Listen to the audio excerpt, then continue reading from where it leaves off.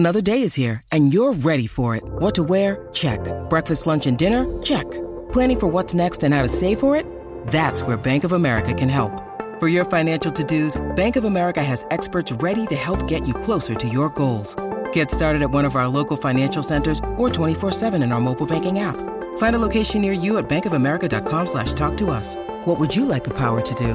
Mobile banking requires downloading the app and is only available for select devices. Message and data rates may apply. Bank of America N.A., member FDIC.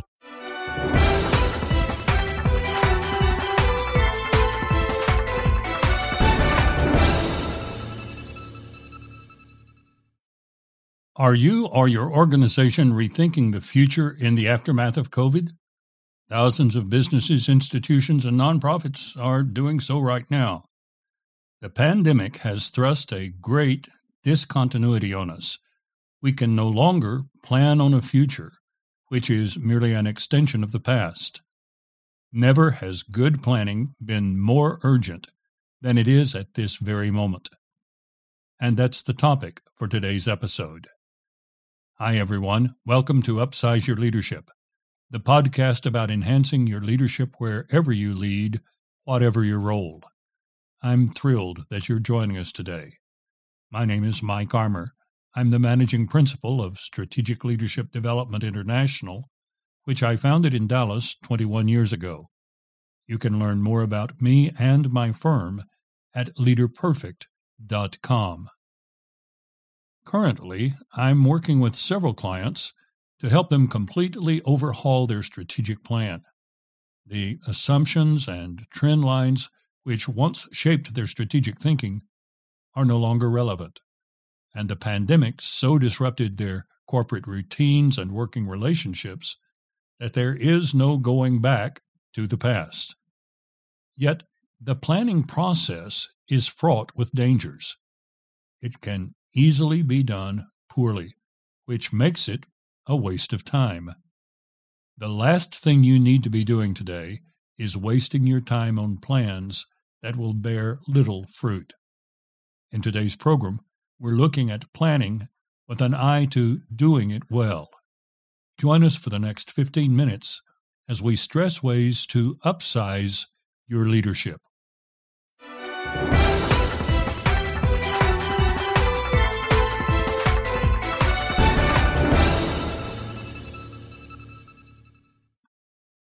Hey, it's Ryan Reynolds, and I'm here with Keith, co-star of my upcoming film, If, only in theaters May 17th. Do you want to tell people the big news? All right, I'll do it. Sign up now and you'll get unlimited for $15 a month and 6 months of Paramount Plus Essential Plan on us. MintMobile.com/switch. Upfront payment of $45 equivalent to $15 per month. Unlimited over 40 gigabytes per month. Face lower speeds. Videos at 480p. Active Mint customers by 531.24 get 6 months of Paramount Plus Essential Plan. Auto renews after 6 months. Offer ends May 31st, 2024. Separate Paramount Plus registration required. Terms and conditions apply if rated PG. Over the entire sweep of human history, the single largest endeavor ever undertaken in a compact period of time was the D-Day landing at Normandy during the Second World War. That operation involved over 156,000 troops, nearly 7,000 ships and landing craft, and over 3,200 aircraft. Imagine the planning which was required for such an undertaking. And the man who was ultimately responsible for that planning was General Dwight Eisenhower. The success of the mission is a testament to great planning as much as it is a testament to bravery and self-sacrifice. Yet Eisenhower himself is often quoted as having said, "Plans are worthless. Planning is everything." Actually, he wasn't quite that succinct in his statement. What he said was, "In preparing for battle, I have always found that plans are useless, but planning is indispensable."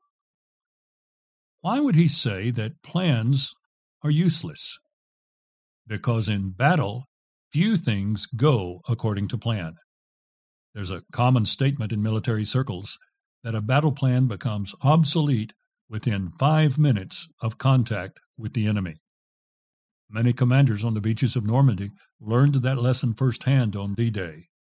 One of them was the only general who went ashore that day with his men. He was General Theodore Roosevelt, not President Roosevelt, but his son. Young Theodore had been severely injured in the First World War, but persuaded the Army to let him remain in its ranks as a career officer. Nevertheless, his wounds had taken such a toll that on D-Day he was not able to carry a rifle ashore with him. He walked with a cane, and he was armed with only a pistol on his hip.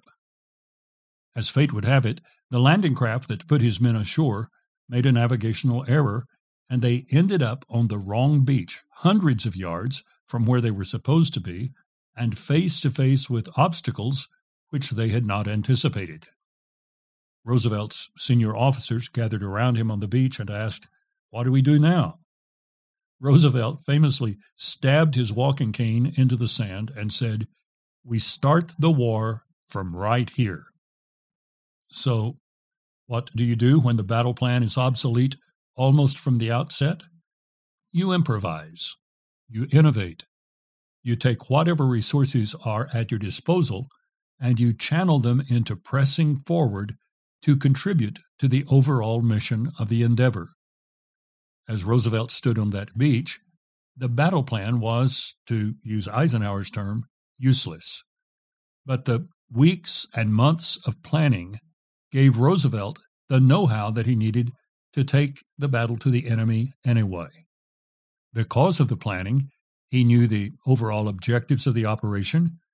He knew the general location of other units with which he could link up and join forces. He knew their capabilities. He knew their expertise. He knew the training which they had undergone.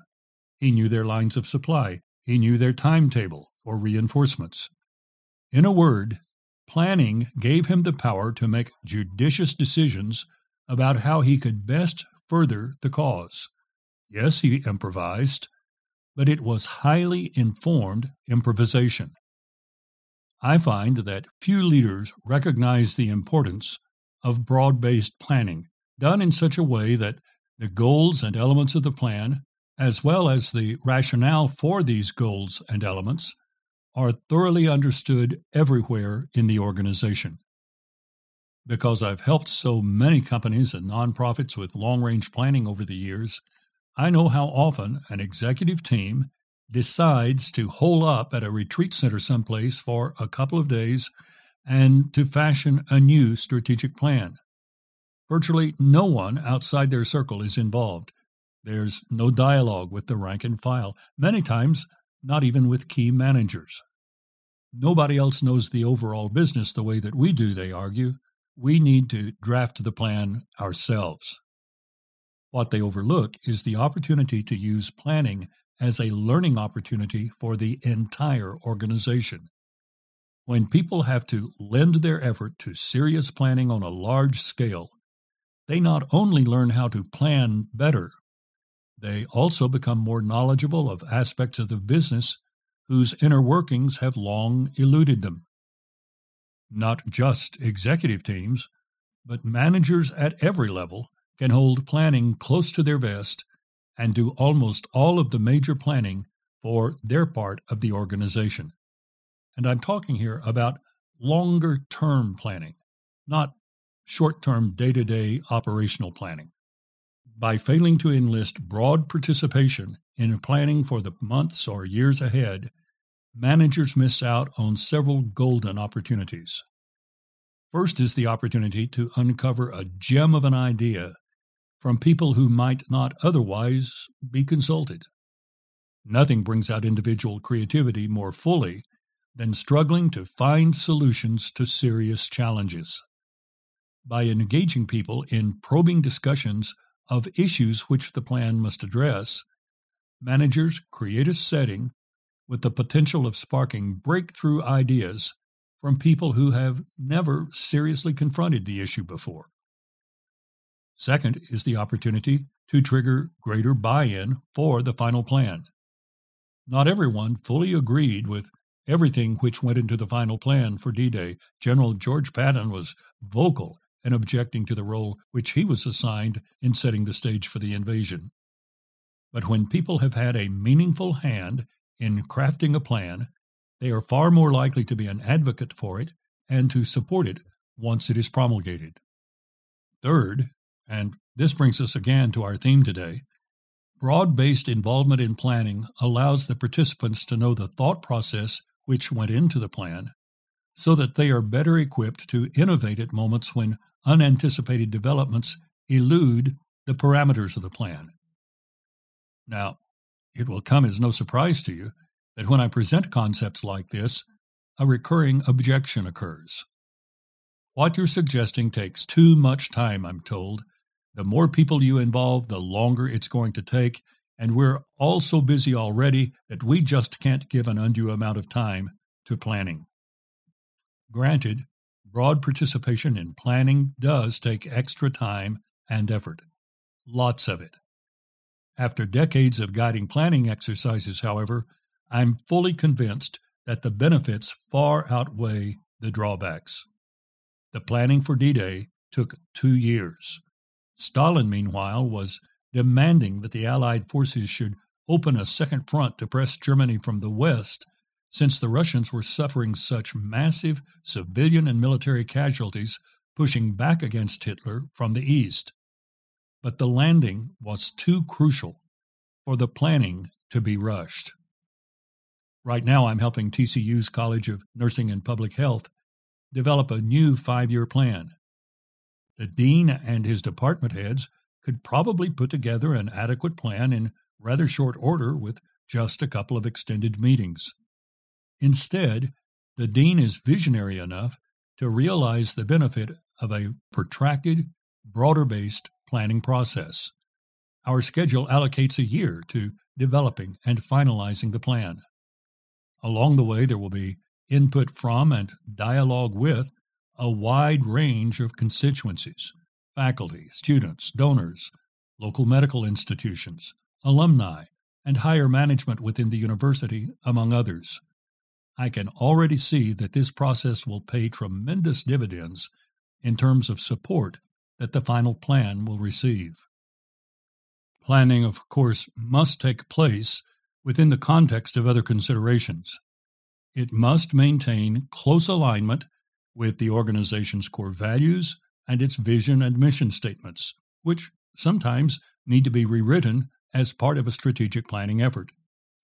And in the case of smaller components of an organization, the strategic plan must align with the plans of the parent entity. In the case which I just cited, the strategic plan of the university. I like to think of all of these elements as analogous to the process of planning a long road trip. The strategic plan equates to your roadmap. Your vision statement identifies your ultimate destination. Your mission statement spells out the nature of the journey. Is it a business trip, a vacation trip, a sightseeing trip? The nature of the trip, that is, your mission statement, determines the type of preparations you need to make before you embark. Extensive road trips are meant to accomplish something of value to you. Maybe you want to build some cherished family memories, or you may want to attend a certain convention. If the value behind your trip is removed, the trip loses meaning. In the same way, your mission statement, which lays out the nature of your trip, has meaning only to the degree that it fully accords with your corporate values.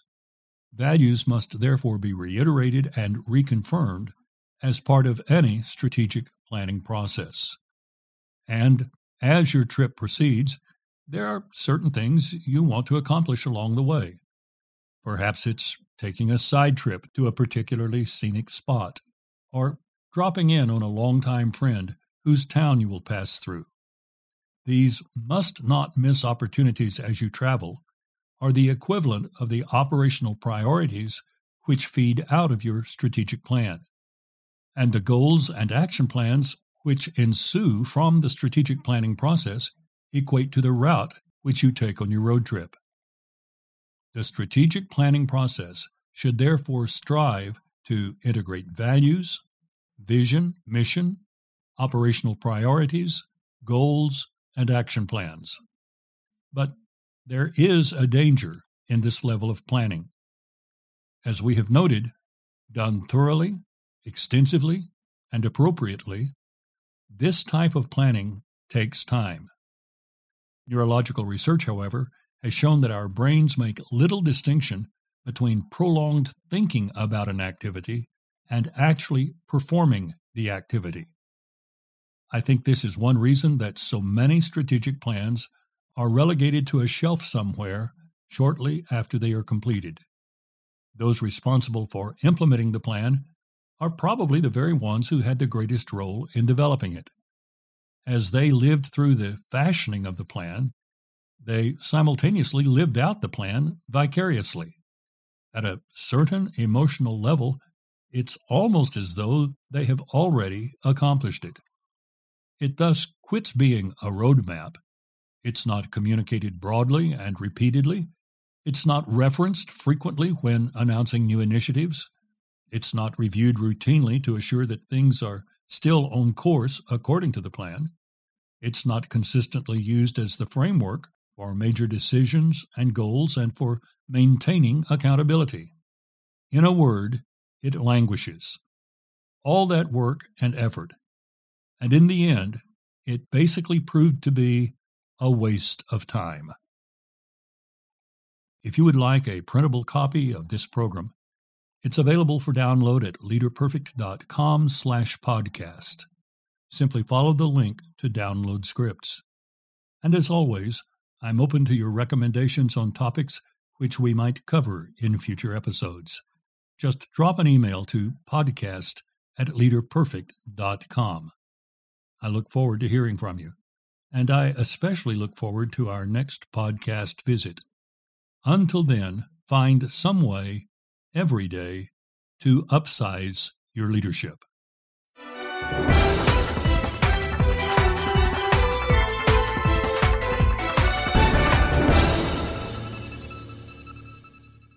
This podcast is a part of the C-Suite Radio Network.